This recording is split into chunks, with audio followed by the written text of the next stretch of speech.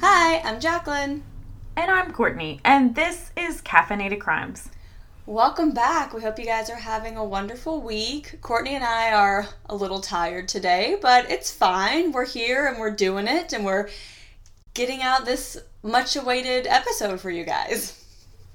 Yeah, so we got up early so that we could work out before we record, since this episode's probably going to be a bit longer. But we also stayed up super late because this research was so time-consuming. And since this is going to be released a few weeks later and I won't be home alone at that point, don't research Bundy when you're home alone and then go to sleep. Nope. You get some nightmares. You hear some noises. I don't recommend it. Yes, I had some very unusual nightmares that I'll tell you about more specifically later, but they're very entertaining. But, yeah, so we finished at like midnight, I think, and then we got up at 7 this morning so that we could work out before we record. I shocked everyone because I was like, yeah, I'll get up like 7:30. And the night before, I was like, I'm getting up at 7. I'm doing it. And I set like 4 alarms, like 6, 6:15, 6:30, 6:45. And I got up and I texted them and they were like, oh, we're not out of bed yet. We thought you wouldn't be up until like after 7:30. Yes, like I set my alarm for 7:15 and Tiffany set hers for 7:30 because we're like, okay, we're just thinking realistically here. Like if Courtney says 7 to 7:30, it's like 7:30 to 7:45, so we'll be good. But I was very impressed. Courtney was up and ready to go, so. I was, and I was on top of it. I'm not a morning person. I'm more of a night owl. I'm more of a night person. I don't like mornings, but I did it. And now I've worked out. I'm going to record and then get on with my day because it's a busy one, apparently. So isn't it fun when you get up early and you can get all these things done before noon? It's wonderful. I mean, yeah, but I could also do them at like 11 p.m. too. Yeah, no. See, I am not a night owl. I like to be in bed at like 9:30. So when Courtney and I are FaceTiming at midnight last night, finishing the 30-page research for this episode, I was done. Like, my phone rang and Andrew's like, who the hell's calling you at 10 o'clock at night? So, yeah, it was. We're ready to get these knocked out. Okay, and so yeah, we're going to hop into it. I do have a correction from our Colleen Slimmers episode. So there was a name that we weren't too sure about how to pronounce, and pretty sure we probably butchered it as well. Yep. Her name was pronounced Kim Iloilo, and it's a Filipino name. So I'm very sorry, Kim, if you somehow listened to that and we got it wrong, but now we corrected it. Yes, and thank you to our listener Sierra who sent us that pronunciation. We do really appreciate it because sometimes it's so hard if you can't find it online. It's like, well, I'm just doing the best I can, and sometimes that's not great. So thank you for letting us know. We really appreciate that. Yeah, and we've seen a lot too, like cities and states and different people pronounce it different ways. Like I live in Tennessee where we pronounce things like the way you would not expect people to pronounce, like Maryville, but if you read it, it's like Maryville, but it's like, no, we don't pronounce it like that. So it gets complicated too, especially when people have their own different little takes on it. Yes. So with that, as you can see from the episode title, and as we already mentioned, we are finally doing Ted Bundy today. So our sources for this episode, heavily The Stranger Beside Me by Anne Rule, The Phantom Prince by Elizabeth Kendall. We also got some information from biography.com, Mayo Clinic, All That's Interesting, a women's health magazine, and an Elle article. So a couple of other little tidbits about some more recent things that have come out since those books. I would also like to give a huge shout out to Wikipedia because yes, it had it in chronological order, which we've mentioned before. Anne Rule is not big on chronological order of things, but it did have it, and it would tell me what page number in Anne Rule's book it was from. So it was very helpful. Want to give a shout out to that. Remember, Wikipedia can be used, but use the sources it uses. There you go. Yes, exactly. Use it as a part of your overall research, not as the research. Exactly. With that said, I don't think we need much of an introduction about what Ted Bundy did, because everyone knows that. So we're just going to start at the beginning of who the hell Ted Bundy was. So Theodore Robert Bundy was born on November 24th, 1946 in Burlington, Vermont, in a home for unwed mothers. He was there for 2 months after he was born. His mother was Eleanor Louise Cowell, but she went by Louise, and his father was unknown. And Louise almost put Ted up for adoption, but her father, Simon, wanted the baby to join the family, and they were living in Philadelphia at the time. So Ted Bundy started life as Theodore Cowell, and he thought that Louise was his sister and not his mother. So he was raised to believe that his grandparents were actually his parents. So the Cowells were a relatively normal family, but it was said that his grandmother had depression and agoraphobia, which, if you're not familiar with agoraphobia, it's an anxiety disorder where you just really struggle with places and situations that might cause you to feel panic and trapped and helpless or embarrassed. So really a lot of like social anxiety, and it leads to a lot of panic attacks as well. And his grandfather also had a very strong temper. So everyone was the victim of his violent temper, including animals, employees, and family members. There's some speculation that Louise had gotten pregnant after being raped by her father, Simon, but she says that she was seduced and abandoned by a war veteran, and that that's who Ted's father was. So it is very possible that Ted experienced physical or psychological abuse from his grandfather. However, Ted maintains that they had a good relationship. And Ted did show some strange behavior from the beginning. So his aunt recalls a time when she was sleeping and she woke up to find Ted as a toddler placing knives around her. Which, toddlers do some interesting things. That's not usually one of them. I wonder, like, a little odd. Where were these knives stored that he could just easily get a hold of them? Yeah, and like, how many knives? I mean... Yeah, it's like, what's happening here? I mean, this is like multiple knives. It's not just, I was able to get a hold of one. Like, anyway, so... When Ted was 3, he and Louise left Philadelphia and moved to Tacoma, Washington. So she didn't want to be too obvious about her son's illegitimacy, so she changed his name to Nelson when they moved. But Ted wasn't a big fan of the move, and he really missed Philadelphia. And so he became even more upset when Louise got together with an Army hospital cook named Johnny Bundy. So he was not very happy about this. But Louise and Johnny did marry in 1951. And Johnny adopted Ted, and so this is how Ted officially got the name that we would all know very well, Ted Bundy. My question is like, he didn't know until later in life that, like, Louise was his mom, not his sister, but you didn't think it was weird that you moved across the country with your sister and didn't stay with your parents? Yeah, like, that might be kind of a red flag of, that's interesting, like, especially as a child. But I guess if you're a kid and that's all you know, and you're just like, I guess this sounds right. Okay. Yeah, okay. I guess that's what people do. Who knows? So Johnny and Ted never had a great relationship, and it was always very tense between them. So Ted hated that Johnny didn't make a lot of money and that he wasn't the smartest man. So Ted's just on his high horse very early in life, as he will remain. Friends would also say that he would provoke Johnny, who would then sometimes strike out at Ted in frustration. But Ted and his mother did have a mostly good relationship, and she always made sure that he was physically cared for. She did go on to have 4 more children, so attention was divided in the home after that. So as Courtney mentioned, he would find out later in life that Louise was actually his mother and not his sister, and his illegitimacy was always such a sore spot for him. So according to one psychologist who interviewed Ted, he said that as a teenager he found his birth certificate and found that the father's spot was marked as unknown.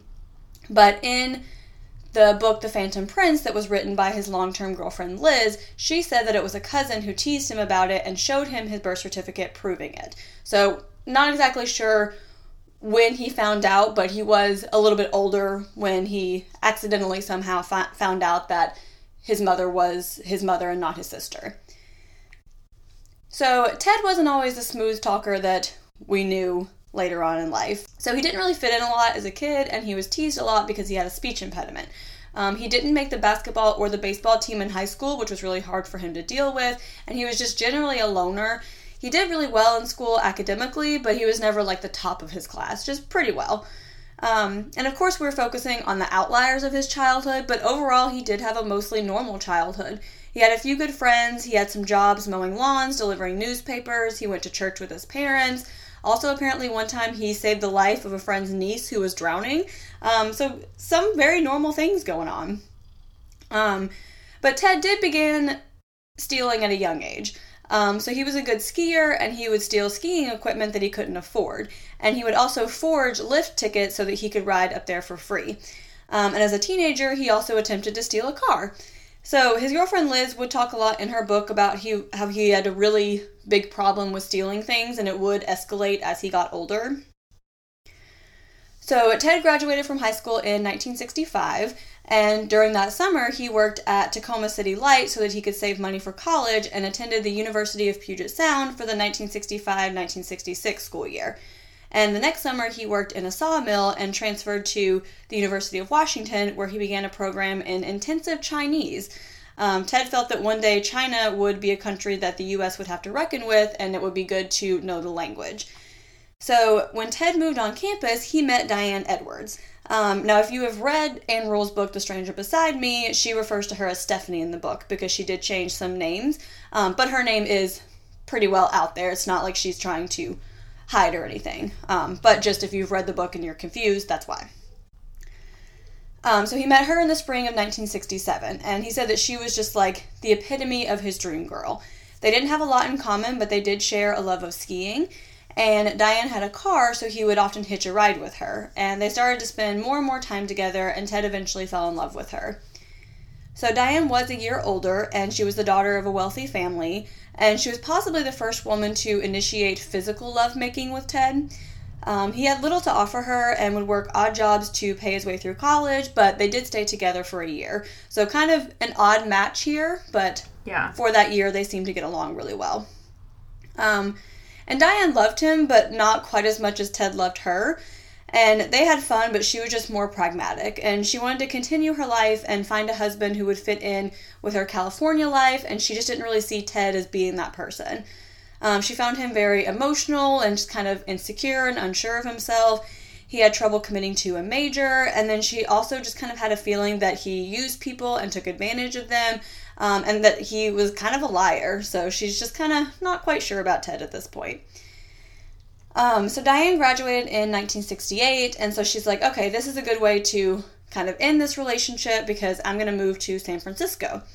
But then Ted won a scholarship to a Chinese program in Stanford for the summer of 1968. So he's like, okay, well, we're still going to be together. It's fine. Diane's like, damn it.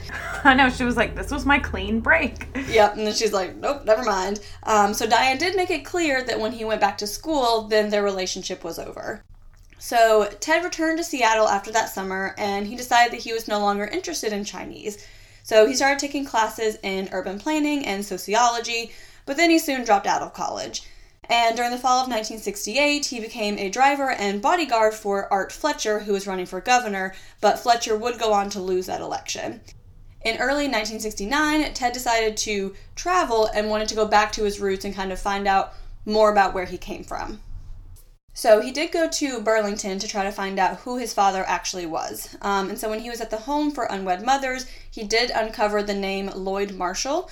Lloyd was a graduate of Pennsylvania State University and an Air Force veteran, and he was a salesman, and he was born in 1916. So he would have been 30 when Ted was born.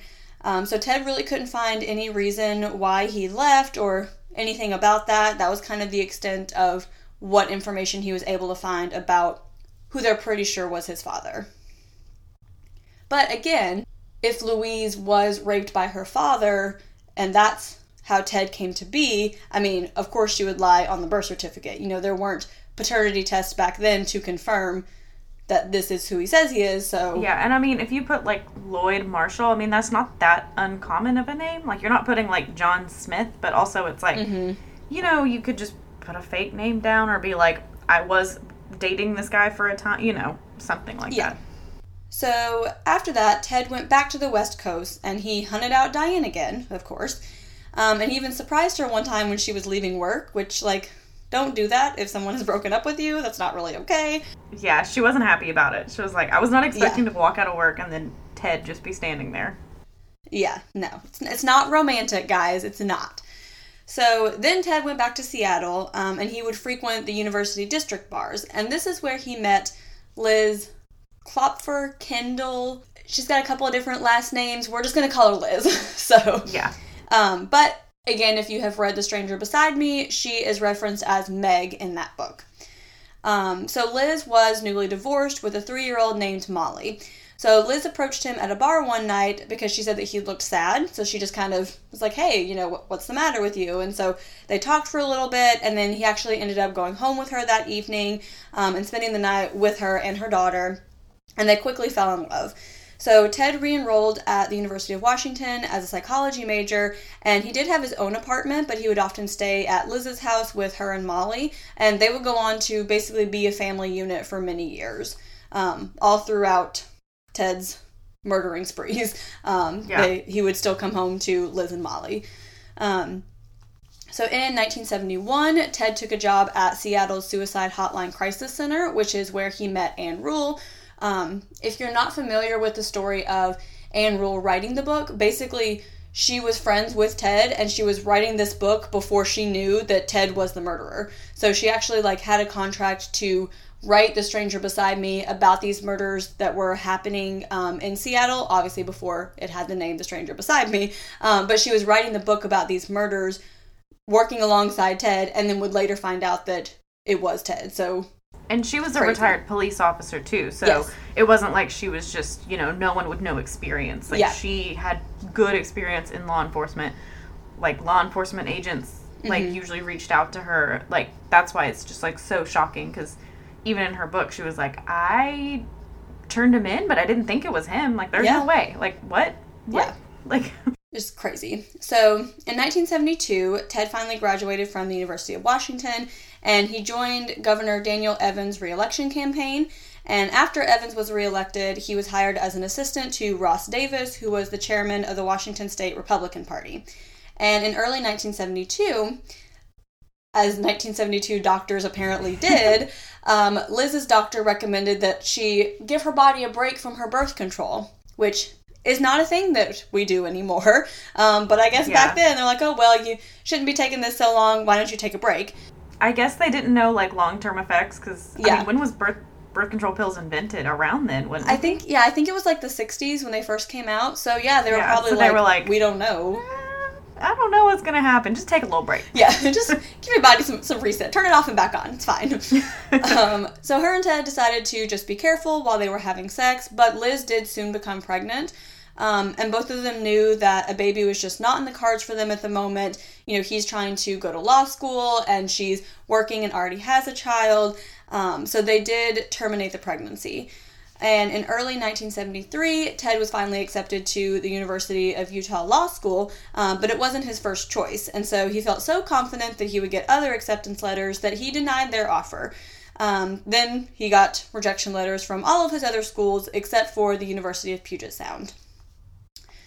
So then Ted just continues to be a shitbag like he does, and on a business trip in the summer of 1973, he reunited with Diane again.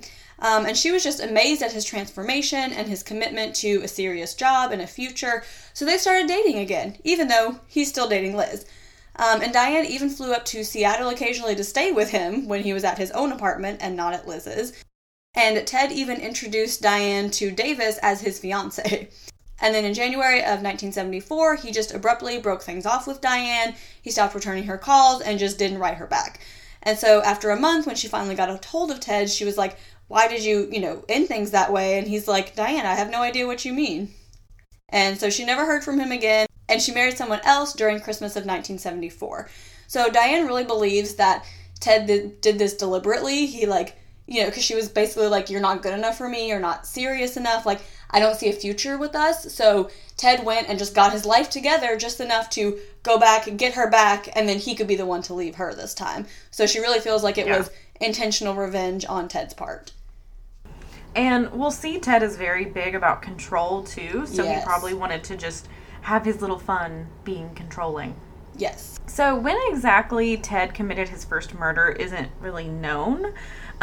He has never said officially, what the first murder was, who was the first murder. He has hinted to murdering, in 1969, in 1972 and 73, which is kind of before, the big string of murders that we know for sure was him started. There is speculation of him killing in 1961 of a girl in his neighborhood named Anne Marie Burr. So she was 8 years old, and she lived down the street from Ted. She disappeared from her home on August 31st, 1961. Ted would have been 14 at this time, and he was kind of known as a peeping Tom. So it's like everyone kind of knew, like, he just kind of peeped in people's windows, basically. Which we also know is a lot of times, like, how serial rapists or serial murderers start is by being peeping Toms. So they speculate he could have been peeping and seen an opportunity.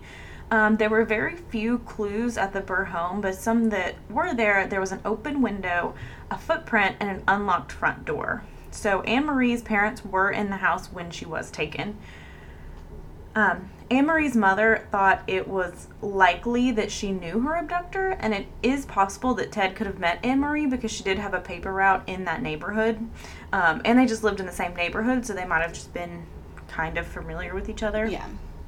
Ted has always denied this murder, even when, right before his execution, Anne Marie's mother was like, please just tell me. He still said, no, it wasn't me. And some people believe it could have been him, and he just denied it because he was living with his family then, and he didn't want to be like, let them know of that. In 2011, there was not enough DNA to compare to Ted's.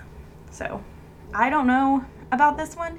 I do find it odd if he did and didn't murder again until like 1974. That's a pretty long break. Especially when we see kind of what starts happening, but who knows with Ted? Who knows if there were just murders all along this time and we didn't know. Yeah, and it is also strange that he would admit later to so many others, but just still, like, adamantly deny this one. But we'll get into it in part 2. Spoiler if you weren't aware that this was a 2-parter.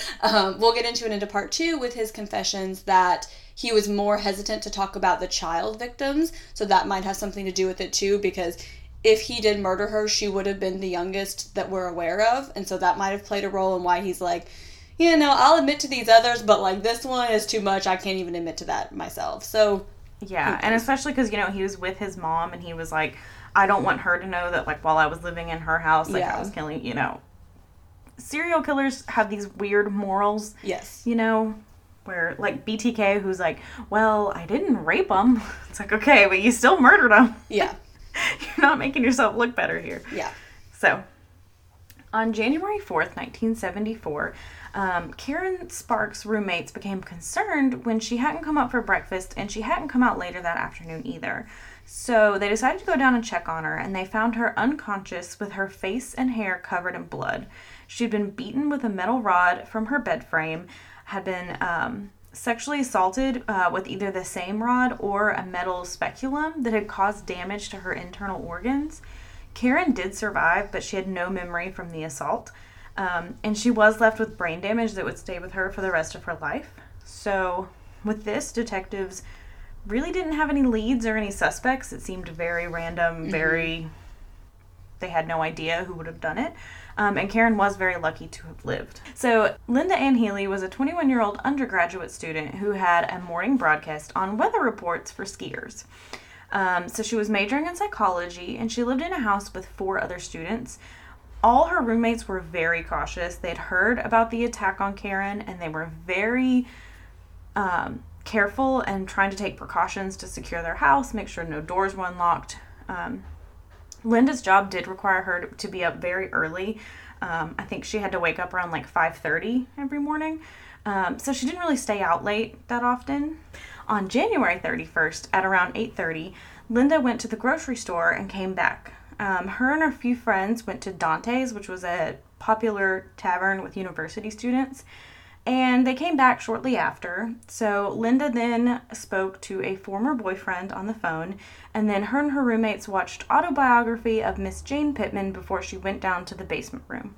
So, and she was wearing blue jeans, a white blouse, and boots.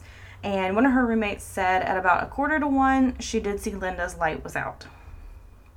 So at 5:30 the next morning, her roommate heard her alarm going off and just went back to sleep. So at 6, her own alarm went off, and she was surprised to hear that Linda's alarm was still going off. So, and then the phone rang, and it was Linda's job wondering why she was not at work. So the roommate went into her bedroom and noticed her room was immaculate and the bed was made. Nothing looked off. She found that it was a bit off that Linda wasn't there and that she wasn't at work, but she just turned her alarm off and assumed, okay, she's probably just running late. She's on her way to work. However, Linda was not on her way to work, unfortunately, and she had disappeared just without a trace. So her roommates did notice that the side door was unlocked, and they never left that unlocked. The door was actually like almost impossible to lock from the outside, so it was always locked from the inside. Her parents showed up later for a dinner, and Linda wasn't there either. So they were like, okay, Linda would never miss work, but she especially would not miss a dinner with her parents.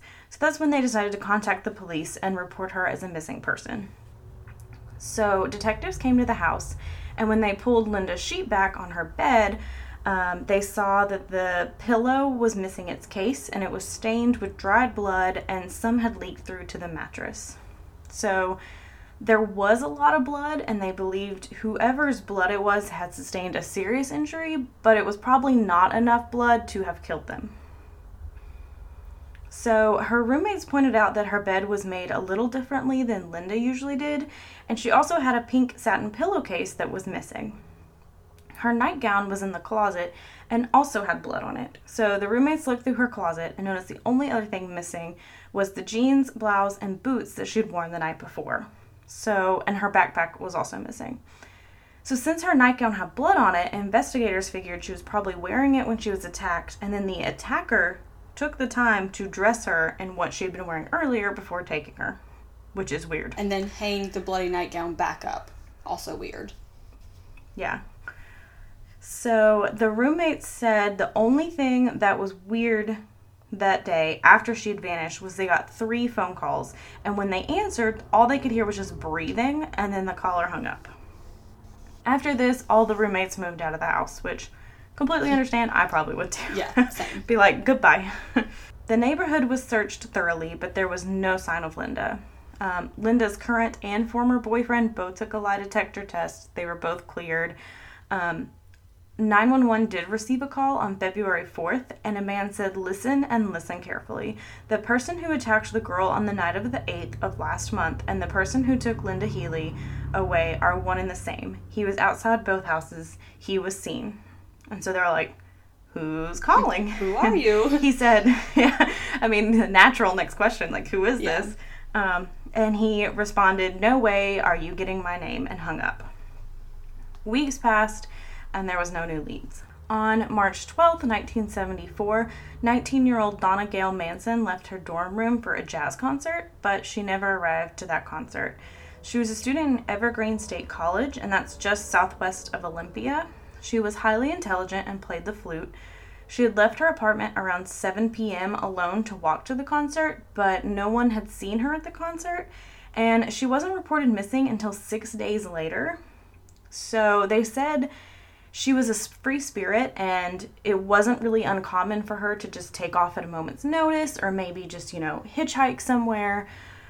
So her roommates weren't really concerned at first until it was a while and she hadn't shown up. And at this point, even when she was reported missing, it was only as a please attempt to contact. And then several more days passed and there was still no word from Donna. Which is so interesting when you think about the time that these murders occurred, that it would just be like, oh, well, I haven't seen her in like 6 days. I'm sure it's fine. Because, no one has cell phones. No one was posting on social media. So it's like, if you were somebody who would just take off, it would make sense that it wouldn't seem like a big deal if that was something that you frequently did, Yeah, and I think it's very interesting in this case, too. I noticed, the victims, they were either, like Linda, who they were like, she has never missed a day of work. She would never miss this. Mm-hmm. She was always this. And then, the others are like, well, she was a free spirit, so she just kind of, would do whatever. If she heard there was a good time that was happening a state across and someone invited her, she'd go, which that's fine. But, yeah, it's very crazy to think about the time. So Donna's former boyfriends were interviewed and cleared. She would occasionally hitchhike to Oregon to see some of her friends, but they said they hadn't seen her since February 10th. So, and Donna was very close with her parents, so they kind of figured something was off when multiple days passed and they hadn't heard from her. And the campus was searched, but there was no sign of Donna, and she had disappeared just like Linda with no clue or sign of what happened. Susan Elaine Rancourt was a freshman at Central Washington State College. She was one of 6 children, and in high school she was a cheerleader and a homecoming queen. The rest of her family had moved to Alaska, but she decided to stay behind in Washington to go to college. She was majoring in biology, maintaining a 4.0 GPA, and working full-time at a nursing home. So she's our definition of a boss bitch. Like, good for you. Yeah. So Susan was, like, afraid of the dark, which I get. Same. I'm a night owl, but also, like, I don't want to go anywhere alone at night. And so after it became dark, she really didn't go anywhere without her roommate, which is also just a good thing, you know, always safer in numbers. However, on the night of April 17th, she ventured out on her own because she'd heard of an opening to be a dorm advisor. So this job would help cut her expenses, and she could meet new students and kind of like break out because she was a little shy. So she was like, this would be a great opportunity for me. At 8 p.m. that evening, she left and she put a load of laundry in the washroom at the college, and she left for the meeting. So the meeting was over at 9. So she'd planned to see a film after, and then she was going to put the clothes in the dryer probably at around like 10 p.m. So probably run back real quick, put her clothes in the dryer, meet her friend, go to the movie. But no one saw her after the meeting. So her friend waited for her, but she never showed up. And again, this is before cell phones. You couldn't just text and be like, hey, where are you? You're just like, guess they're not coming. So the friend did just go to the movie alone. Susan's clothes were never retrieved. They stayed in the washer until another student who was wanting to use the washing machine had taken them out and just set them aside a day later. Detectives tried to retrace her steps and figure out the most likely path she would have taken that night.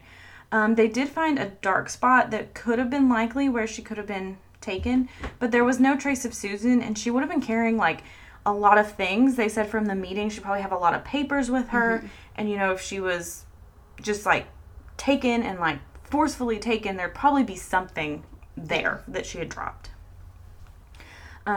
Susan was also very in shape and strong, and all her friends said she would have fought back if someone had tried to forcibly take her.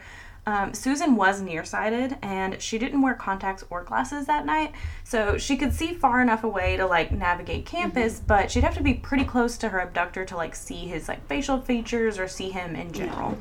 With all these missing women, other women started to come forward on the campus with stories of like weird things that were happening. So one girl said on April 12th that a man had come up to her in a sling and asked her to help him carry some stuff to his car. So he drove a Volkswagen Bug, and she noticed that the passenger seat of the car was missing. Huge red flag. Yes. So she got really bad vibes from this, and she put the books on the hood of the car and just like ran away. She was like, nope. And another girl had a similar story that happened to her on the 17th, where an injured man was asking for help. He said he was having trouble starting his car, and he was like, hey, can you get in and try the ignition? But she didn't know him, she didn't want to get in his car, and so she made an excuse and she left. So Roberta Kathleen Parks, who went by Kathy, was attending Oregon State University, and she just really wasn't happy there. She was feeling very homesick. She had just broken up with her boyfriend. On May 4th, Kathy had had a fight with her father over the phone, and then on May 6th, she'd found out he'd had a heart attack but was likely going to survive. So Kathy was feeling a little better after this news that her father was likely going to be okay, and so she agreed to join some friends for an exercise class. And then shortly after 11, she left to meet some friends for coffee, but told her roommate, I'll probably be back within the hour. So Kathy never did make it to meet her friends for coffee. And again, no one had really seen anything suspicious. No women really came forward talking about men coming up to them on this campus. There was no reports of men in slings or with Volkswagen Bugs, and police searched her hard in her dorm and on campus, but there was no sign of her, and after a week, they were pretty sure she'd been abducted. Brenda Carol Ball was a 22-year-old student at Highland Community College. On the night of May 31st into June 1st, Brenda went alone to the Flame Tavern.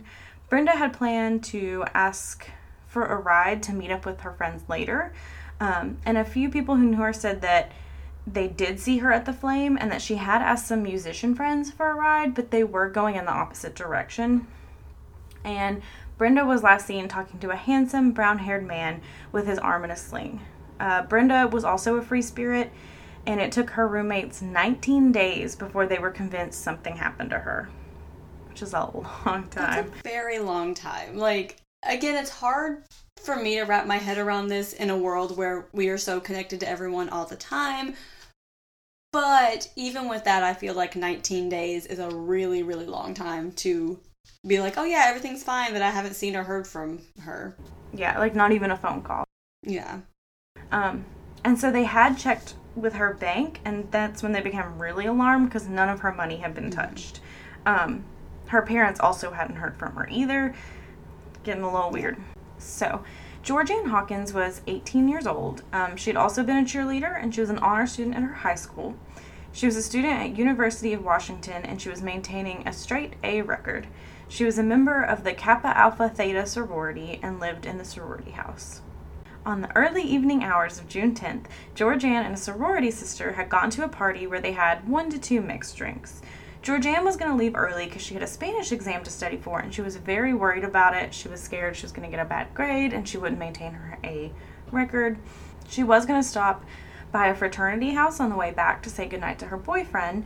Georgianne did make it to the Beta House a little before 12:30 on June 11th, where she visited with her boyfriend for about half an hour, borrowed some Spanish notes, and went to walk the 90 feet to the back door of the house where she lived. So once she left, one of the other betas yelled "George" out the window and talked to her for a moment about the Spanish exam, and they were just kind of joking and saying like adios, just as college students do. She started walking towards her residence, and he watched her for about 30 feet.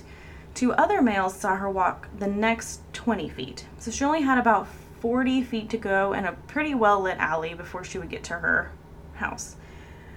I point this out because part of what makes Bundy so terrifying is how it's abducting women in plain sight and nobody sees anything. Yeah. She had 40 feet left to go. And some of the other women were kind of during the day. It's very, very odd. So one of her roommates was waiting to hear pebbles at the window. Georgianne had lost her key, and she used this as a signal for the roommates to open the door, but the pebbles never came. So after 2 hours passed, she's like, okay, now I'm worried. She called the Beta House, who said Georgianne left around 1 a.m. So she awoke the house mother and told her Georgianne didn't come home. They waited through the night to see if she appeared, and when she didn't, they called the Seattle police. Usually there's a waiting period before police start searching, but with Georgianne, they immediately started since there was this pattern of college-aged women going missing about every month. Probably helps. She was pretty and white, too. Yes. But there's also this pattern, and they're like, okay, things are getting bad. Yeah, something definitely unusual is happening here. We don't have, at this point, 5 or 6 college-age women that are just running away. That's not really happening. Yeah, so detectives covered the entire 90-foot alley on hands and knees and found no evidence. So Georgianne also had vision issues and wasn't wearing her contacts, so she would have seen well enough to navigate the alley, but not enough to see someone's features from far away. So investigators also thought someone could have called her name because, as I said before, one of the betas yelled George out the window.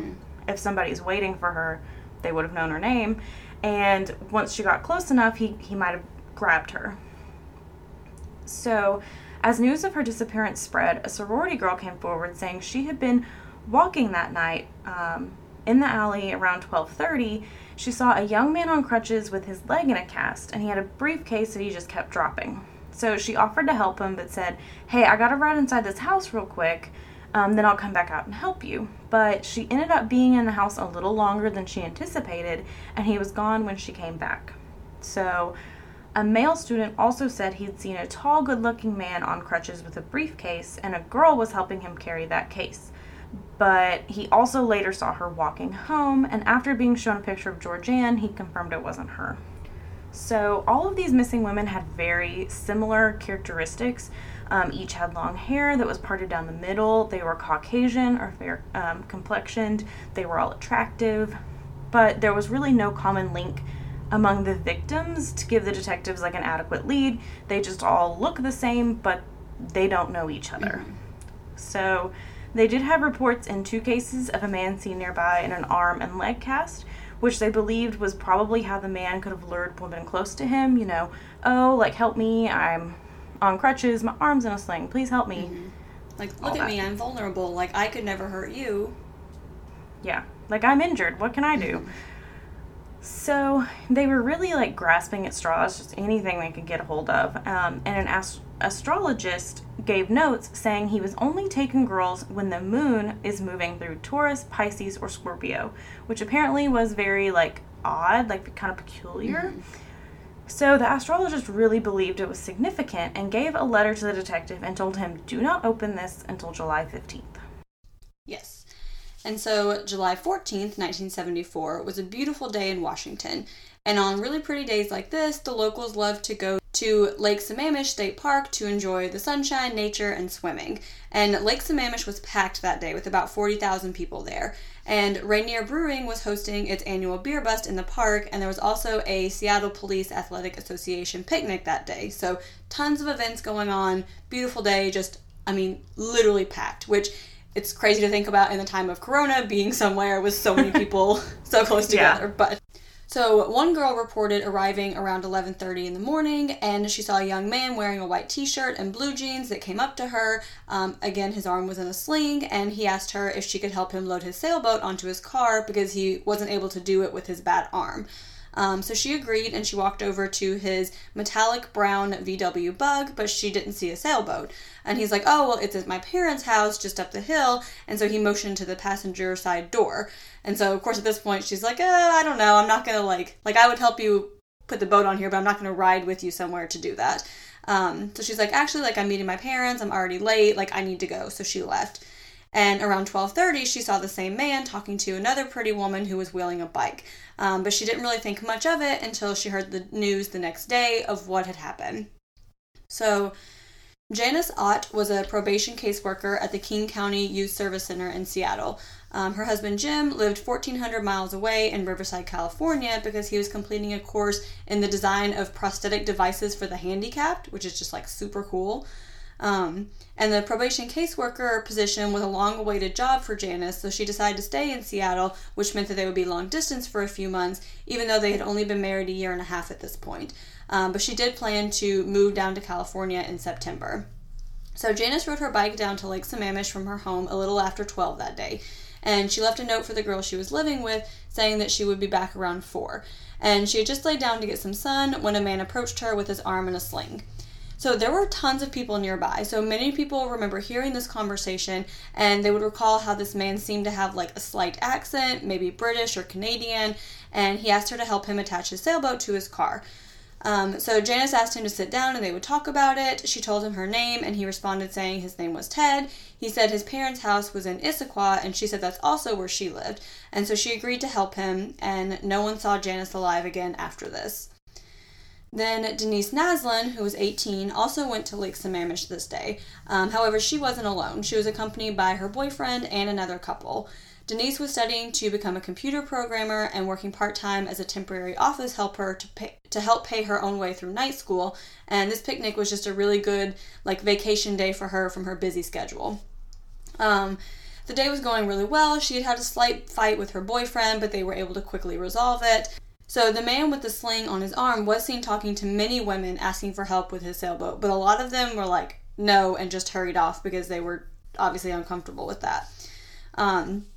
So at around 4 p.m., Denise and her friends roasted some hot dogs, and then the men fell asleep, and around 4:30, Denise got up to go to the bathroom. So one of the last people to see Denise alive was someone who saw her leave the bathroom talking to another girl.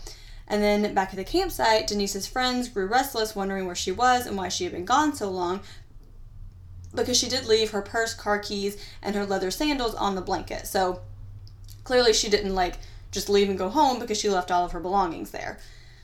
And it seemed very unlikely that, she would walk away and not mention that she was going swimming or something like that. So they waited a long time and the sun started going down.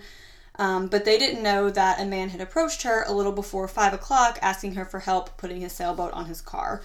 Denise was the type of person who would help someone, particularly someone that she thought was handicapped. So almost everyone else had left, and Denise's boyfriend is just baffled at this point. They've been together 9 months, and they loved each other, and it wasn't like her to just disappear like this. So they did report her disappearance to a park ranger around 8:30 that night. So again, it's getting dark. It's too late to start searching then, but the next day would start one of the most extensive searches in King County history. So Jim Ott, Janice's husband, kept calling her house because he'd been waiting for her call that night and was growing concerned when she didn't answer. So he waited by the phone the whole next day as well. But Jim wasn't aware that Janice had never made it back home from Lake Sammamish. So Jim had fallen asleep on the 15th, and then he woke up suddenly and saw that it was 10:45 p.m., and he thought he heard Janice saying, "Jim, Jim, come help me." And then the next morning is when he learned that Janice was missing. Meanwhile, a detective opened the letter from the astrologist that was written before that weekend, and remember, Courtney mentioned it, that the astrologist said, don't open this until after the 15th, and what the letter said was, if the pattern continues, the next occurrence will occur on the weekend of July 13th through the 15th. And so that had come true twice, actually. Now, we mentioned before, during this time, Ted still has this long-term girlfriend and her daughter that he's living with, spending time with. So we're going to rewind just a little bit to go over Liz's account of this day. So on the morning of July 14th, Ted came over and asked her what her plans were. So she planned to go to church and then probably the beach. She said she was probably going to go to Carkeek Park. So they had been fighting some, and so he ended up leaving. And he came over later that evening and said he wasn't feeling well. So they went to dinner, but he did end up staying home sick on Monday, and so Liz took him some orange juice and a can of soup after she got off work. So when the news broke of 2 girls who had gone missing from Lake Sammamish, on the 17th is when they found this out. They said it was by a man with a sling named Ted, and he had a slight accent. So she kind of got concerned because the night that she met Ted in the bar, she thought that he had kind of a weird accent that he didn't really seem to have after that. And he also dressed very similar to how this man was reported to have been dressed at the park. So she decided to call Ted and discuss what she had seen in the papers, and she brought up how a man had asked the girls to put a sailboat on his VW Bug and that his name was Ted. And she's like, I guess Ted's going to be like a pretty hot name for a while. And Ted responded jokingly, yeah, I guess it's a good thing the guy didn't ask for help with a rubber raft, because Liz had recently given him a rubber raft. So he's kind of like acknowledging like, oh, okay, well, glad it wasn't this thing that I have that you know I have. Which probably in the moment is like, yeah, okay. But also like hindsight's like, oh God, that's creepy. You know, like in the moment it's like, yeah, okay, maybe that's kind of like a bad timed joke, but also like not damning at all. Yeah. So the Seattle Post-Intelligencer published a police sketch of the Ted suspect. But Liz saw it and she didn't think it looked familiar, didn't look like anyone she had ever seen. But then on July 22nd, Liz had coffee with someone at work and they were like, don't you think this looks like someone you know? And it was a clip from another police sketch from the Seattle Times. And her friend had underlined the name Ted, and she was like, doesn't your Ted have a VW Bug? And she was like, yeah, but it's not metallic. Everyone keeps saying it's metallic. But the drawing did kind of look like Ted. So Liz went home and she pulled out all of her pictures of Ted, and she saw the jawline, the laugh lines under the eyes, and the eyes themselves were pretty similar.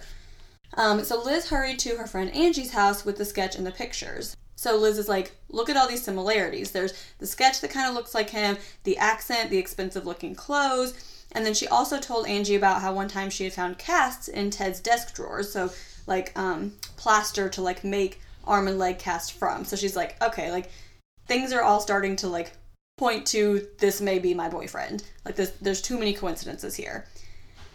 So they decided that they were going to go to a phone booth at the supermarket and call into the tip line, because Liz is like, I don't want to call from my home phone. I don't want them to know who I am. Like, I'm pretty sure it's not him, because like this is my boyfriend that I live with and that I let around my young child. Like, it's not him, but also like this is just weighing heavy on my mind. So if I just anonymously report it, they'll check it out, they'll confirm it's not him, and then I'll feel better. So Liz first asked Angie to call because she didn't want to be the one to do it. So Angie asked if the car was for sure metallic, and they were like, yes, they said it's metallic. So they're like, okay, great. Well, it can't be him. But then Angie remembered that she didn't ask about a watch, because Liz was like, hey, ask about if he was wearing a watch on his right wrist, because Ted always wore his watch on his right wrist. So Liz ended up going back and calling and asking about the watch, and they said there were no reports of a watch. So she's like, okay, I feel a little bit better that I don't think it's him. But then on August 8th, Liz read in the paper about Georgia Ann Hawkins' disappearance. And so the article detailed all the similarities between her disappearance and then the guy Ted from Lake Sammamish. So Liz called Angie, and Angie's like, okay, look, like, you have to call the police. So Liz called again, and she's like, I want to remain anonymous, but they really wanted her to come in and file a report because they had gotten lots of reports from girls turning in their boyfriends. But she's like, nope, like, I'm not going to do that. And so she didn't call again for a while. And around this time, Ann Rule also called in a tip about Ted Bundy. So she worked with him, and she didn't know if he had a VW bug, but she did recognize, like, the sketch and the name, and she's like, okay, like, I'm going to call it in just in case, be on the safe side. A DES employee and a University of Washington professor all called in Ted's name as well after recognizing him from the sketches. So then in August of 1974, Ted received another acceptance letter from the University of Utah Law School. So he's like, finally, like, okay, this is what I've been waiting for. So he moved to Salt Lake City while Liz stayed in Seattle. Then in Utah, a new string of homicides began. So 2 of them would remain undiscovered until Ted confessed to them shortly before his execution. And Ann Rule mentions in her book that she wasn't paying attention to crime in Salt Lake City at the time, but if she had, she would have noticed the eerie similarity to the crimes that were committed in Seattle. And all of a sudden, all the crimes in Seattle did stop. And it had been 3 months since the last murder there. Then on September 6, 1974, Janice Ott, Denise Naslund, and a third, and maybe fourth, unidentified person's remains were found 2 miles east of Lake Sammamish. So then on October 18th, 1974, in Midvale, Utah, 17-year-old Melissa Smith, who was the daughter of Midvale's police chief Lewis Smith, was preparing for a slumber party. So as the daughter of a police chief, she'd been warned over and over about the dangers in the world, just always to be on the lookout, be super safe, aware of your surroundings. So she had planned to leave for the slumber party, but then when she phoned her friend's house, there was no answer. So she was still at home when another friend called because she'd had a fight with her boyfriend. So Melissa's like, okay, like, I'll walk over to the pizza parlor where you work so we can talk for a little bit. So she comforted her friend and stayed at the pizza place until a little after 10 p.m. And she planned to return home before leaving for the slumber party. But she never made it home from the pizza parlor that night, and no one saw her after she left the parking lot. It would be 9 days before her body was found. And when it was found, it was battered and nude. She was beaten on the head, possibly with a crowbar. She also had depressed fractures on the left side and massive subdural hemorrhages. Her body was covered with bruises, which had occurred prior to her death. So she had been very brutally murdered. Someone had also strangled her with her own blue stocking, and her hyoid bone was broken. She had also been raped and sodomized. There was no evidence, there was barely any blood near her body, and because it had taken 9 days to find her, the killer could really be anywhere. Like, they just had no clues to go off of at this point. Yeah, and on October 31st in Lehi, Utah, 17-year-old Laura Amy was feeling a bit disappointed in how Halloween was going. She was hoping maybe for a better night, so she left the cafe she was at and went to walk to a nearby park. It was a little after midnight at this point. So Laura had recently dropped out of school and had moved in with friends in American Fork. So she was working a few low-paying jobs, but she also kept in daily contact with her parents. Laura disappeared on Halloween, but her parents didn't know for 4 days. Not until they called their friend's house and they're like, where's Laura? And they're like, oh, we don't know. We haven't seen her either. And her friends hadn't said they hadn't seen her since Halloween. Her body was found on November 27th by hikers in the Wasatch Mountains, and her father identified her on Thanksgiving Day due to a few scars she had on her forearm. A lot of the conclusions on Laura's autopsy was similar to that of Melissa's. She also had the depressed fractures on the left and back of her head. She had also been strangled. She had countless facial contusions, and her body had deep abrasions from being dragged. They thought the weapon was likely an iron crowbar or ply bar.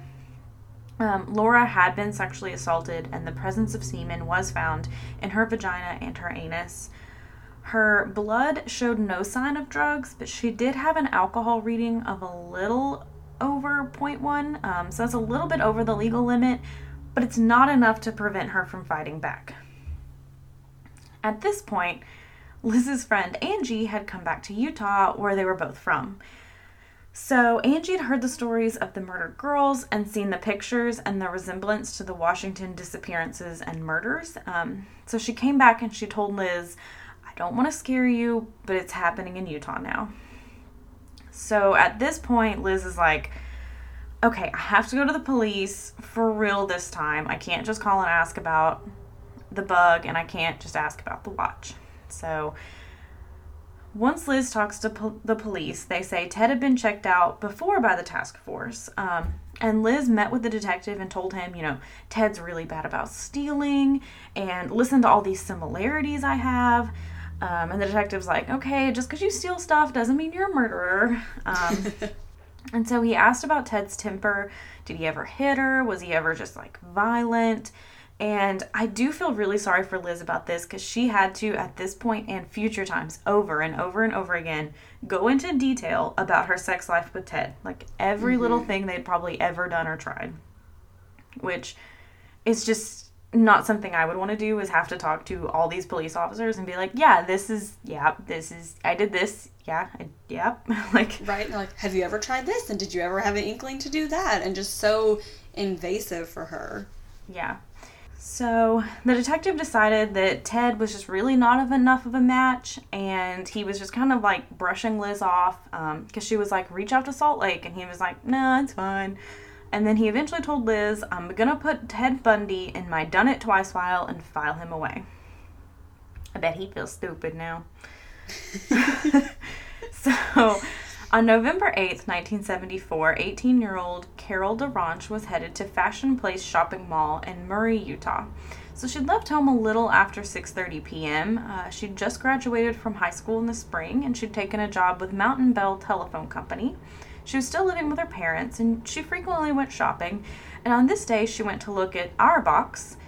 She ran into a few cousins. She made a purchase, and then she decided she'd go browse through the books at Walden's bookstore, when she looked up to see a handsome man standing there. He was well dressed, he had brown hair, he had a mustache, and he asked her if she'd parked near the Sears. She was like, yeah, I did. And then he asked for the license number, and she gave it to him. And he said another shopper had reported someone had been trying to break into her car using a wire coat hanger. And he asked her, will you come with us so we can see if anything was stolen out of your car? So she was kind of surprised, how did this guy find me in this big mall? But she decided, okay, he's probably a security guard, a police officer. I'm a little nervous, but this guy seems in control, so she goes out there. She is getting a few little red flags, and she is like, can I please see your identification? And he just chuckled. So Carol had been trained to trust police officers, so she kind of felt a little foolish for asking. You're trained, always trust them, don't question them, whatever. So she's like, okay, yeah, I'm just being stupid. Sorry. Also, if you think that, don't reverse that from your brain. Yeah, true. Yes, I agree with that. So they get to her car, and she glances around. She's like, there's nothing missing. And so he's like, okay, let's go back to the mall. We're going to talk to my partner. And so he glanced around, and he was like, oh, well, I guess my partner went to the substation. And so we have to go meet there and identify him. And Carol's like, I was inside shopping. How am I supposed to identify this guy? It wasn't me who saw him trying to break into my car. And also, nothing's missing. Everything's fine. This doesn't make any sense. So the guy just brushed it off, and he just seemed to be going a lot faster. And so Carol's just getting annoyed. She's like, I'm not in the mood for this game. What is this? And so eventually he said he was Officer Roseland with Murray Police Department. So he did try a door that was locked, saying it was the police station, but Carol didn't know this, but it was actually just a back entrance to a laundromat and not a police station at all. So the man then said they would have to go down to headquarters to file a complaint, and he would drive her. And so she expected to see a squad car, but instead she saw a VW Bug. And she's like, well, I know sometimes there's undercover cars, but that's kind of weird. This is getting a little off. And if anyone ever approaches you, any police officer, you should ask to see their identification, but especially an undercover police officer, nope, I'm going to need something to prove this, thank you.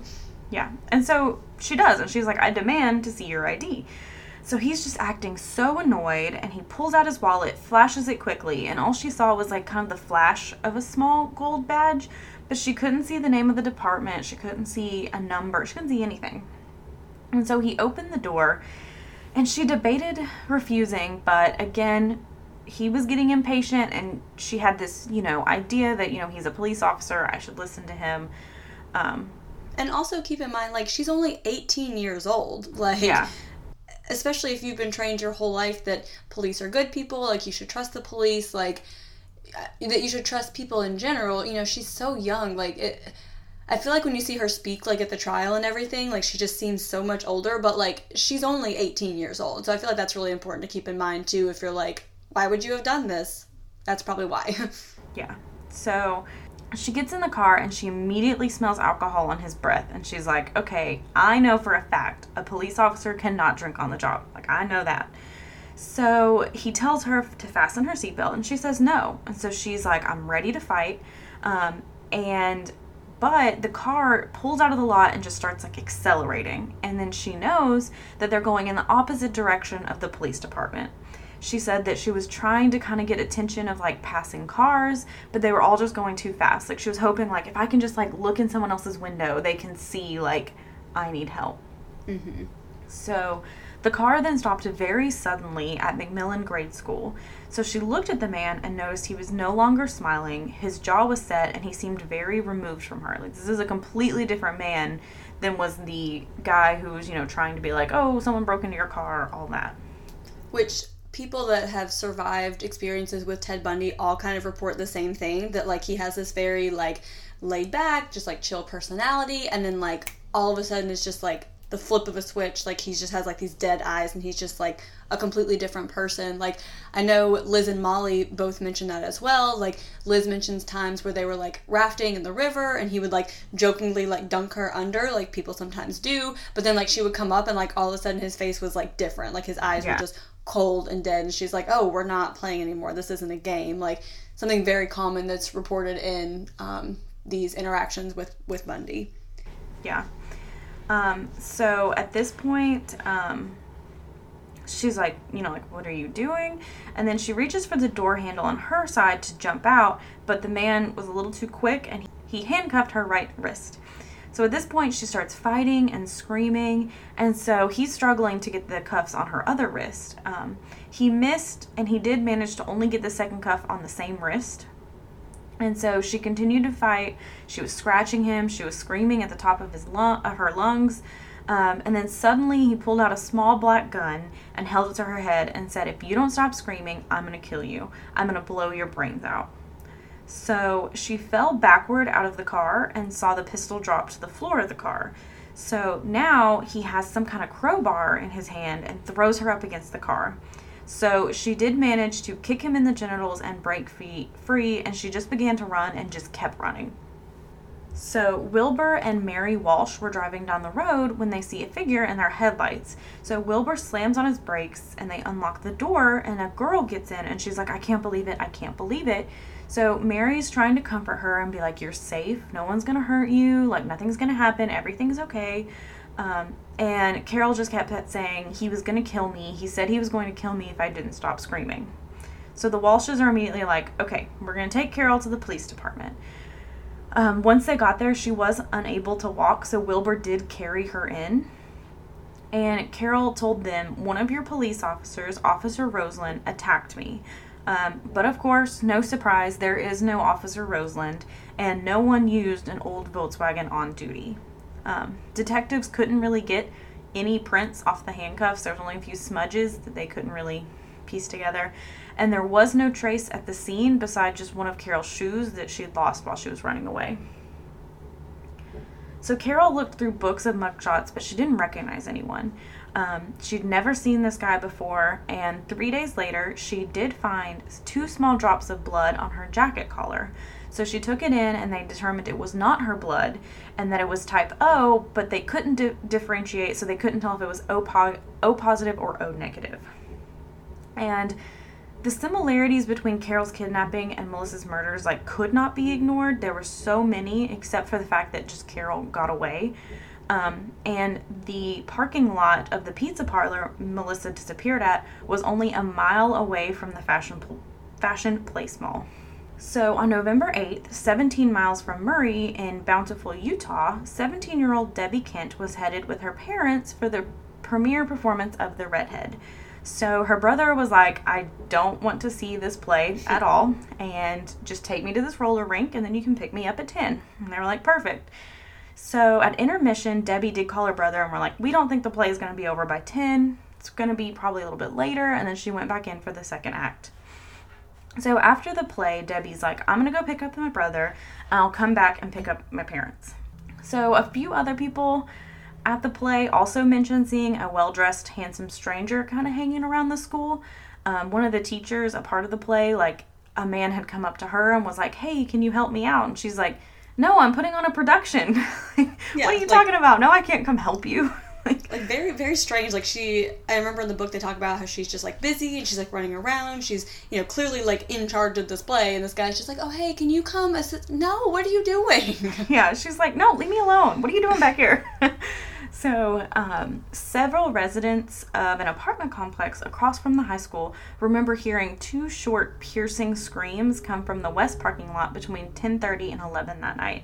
And they were like, this was not a playful scream. This was like a serious, my life is in danger scream. So much so, a lot of witnesses walked out to go look over at the dark lot, but they just didn't see anything.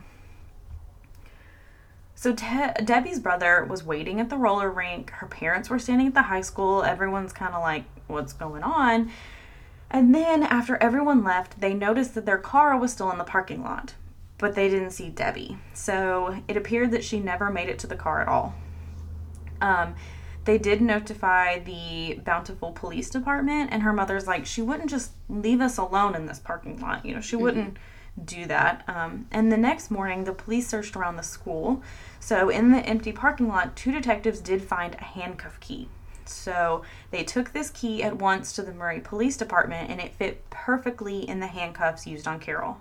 So these keys are interchangeable. So the handcuffs that were used on Carol were like an off-brand. They weren't the brand police use. Mm-hmm. So on some of these off-brands, the keys can like work, but it's very clear like this is suspicious. Like this is not a coincidence. Yeah. And police do get a phone call from someone at the school saying they saw an old Volkswagen, a light-colored Bug, racing from the parking lot just after 10:30. And that is where we're going to leave you on a bit of a cliffhanger. We have a lot of story left to tell. Do not fear. There's more coming.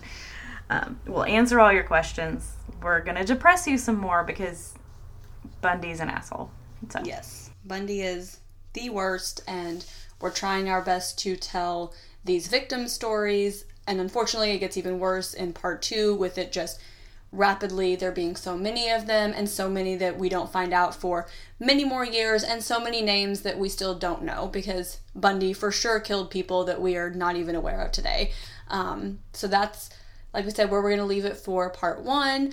If you guys just want to hear part 2 immediately, you can head on over to patreon.com/caffeinatedcrimes, where you can join our little Patreon family, and you can listen to part 2 right now, and you'll also have a bonus episode next week. So if we ever do a part 2 where you get both parts at once, we always make sure our Patreon people get an extra bonus episode, so you're not going a whole week without one. Yeah, and we did try to. There is so much information about Bundy. We tried to point out the most important things. Be sure to talk about all the victims and, details about them. If we left something out after you listen to part 2 and you think, like, you should not have left this out at all or anything, please let us know. Like, maybe we'll bring it up on, like, the next episode or, like, talk about it. It is just really hard when there is so much information, and you kind of have to try and, like, pick and choose what's the most important to tell. Yes, and we really, really didn't want to make this a 3-parter just because that's just too much, and it's too much of Ted, and we're ready to get him over with. So, again, and we cut out the parts that we feel like were not important to the victim stories, like all the parts with just, like, Ted rambling. Like, nobody needs to hear what you have to say. Like, you don't matter. So, that's where we just chose to cut pieces. Yeah. Whew. All right, so, Courtney, what is your perk of the week? Okay, so my perk of the week is yesterday I got to go and pick up the keys to my new apartment. And we don't get to move in for a little bit just because we have 2 busy weekends. Life happening basically. But we get the apartment so we can move over like some of the smaller things. And I'm just so excited. It's really close to downtown and like restaurants and breweries and bars and all that. I'm just so excited to not be where I am anymore and be closer to like things. So yes. I'm very excited, and hopefully you won't hear these stinking cars at my new place. But I'm very excited, and so that is my perk of the week. Jacqueline, what is your perk of the week? Yes, that is such a cool perk of the week. I'm super excited for your new place as well. My perk of the week is that I let my husband get this new fancy blender, and he's been talking about this blender for a while, really trying to sell me on this blender. So I finally was like, okay, you can get your blender. And I'm not going to lie, the blender's pretty great. So like obviously we had a very crappy blender. It's not obviously, but we had a very crappy blender before. And this blender, like everything is just like perfectly smooth. Like there's no like any chunks left at all. Andrew also made homemade peanut butter and homemade hummus in it, both of which were fantastic. So, yeah, I just have had lots of yummy things to eat this week because Andrew's blending everything we own about 3 times a day. Like, Courtney and I were FaceTiming at 11 o'clock last night doing this research, and all of a sudden the blender starts going. What are you blending at 11 o'clock on a Friday night? But, yeah, that is my perk of the week. Yeah, that's a fun one. I can't wait to come visit, and you guys can make me cool things. So. Yes, Andrew is for sure going to make you some homemade sunflower butter, he says. So I'm excited. I bet that'll be really good. Yeah. Okay, so we are still running our contest. If we get to 100 followers on Instagram, again, we're still so close, and 50 reviews on Apple Podcasts, we're going to choose one winner from each, and you'll get a pin, a sticker, and a $10 gift card to the coffee shop of your choice. Don't forget on Instagram, if you do reference people, we'll put your name in twice. Yep. But yeah, and so you can go follow us on Instagram at Caffeinated Crimes Pod. We're on Facebook, Caffeinated Crimes Podcast. We're on Twitter, and that's Caff Crimes Pod. That's CAFF Crimes Pod. You can email us at caffeinatedcrimespod@gmail.com. And like we said before, if you need the rest of the Bundy story right this very second, go to patreon.com/caffeinatedcrimes. You can have it. You can have a bonus. You can have all the other episodes we've already released. And yeah, did I leave anything out? I think I said that really fast. I'm sorry, guys. That is all. You said all the things, Courtney. All the things. So, you know what? Go have a cup of coffee. And don't commit a crime.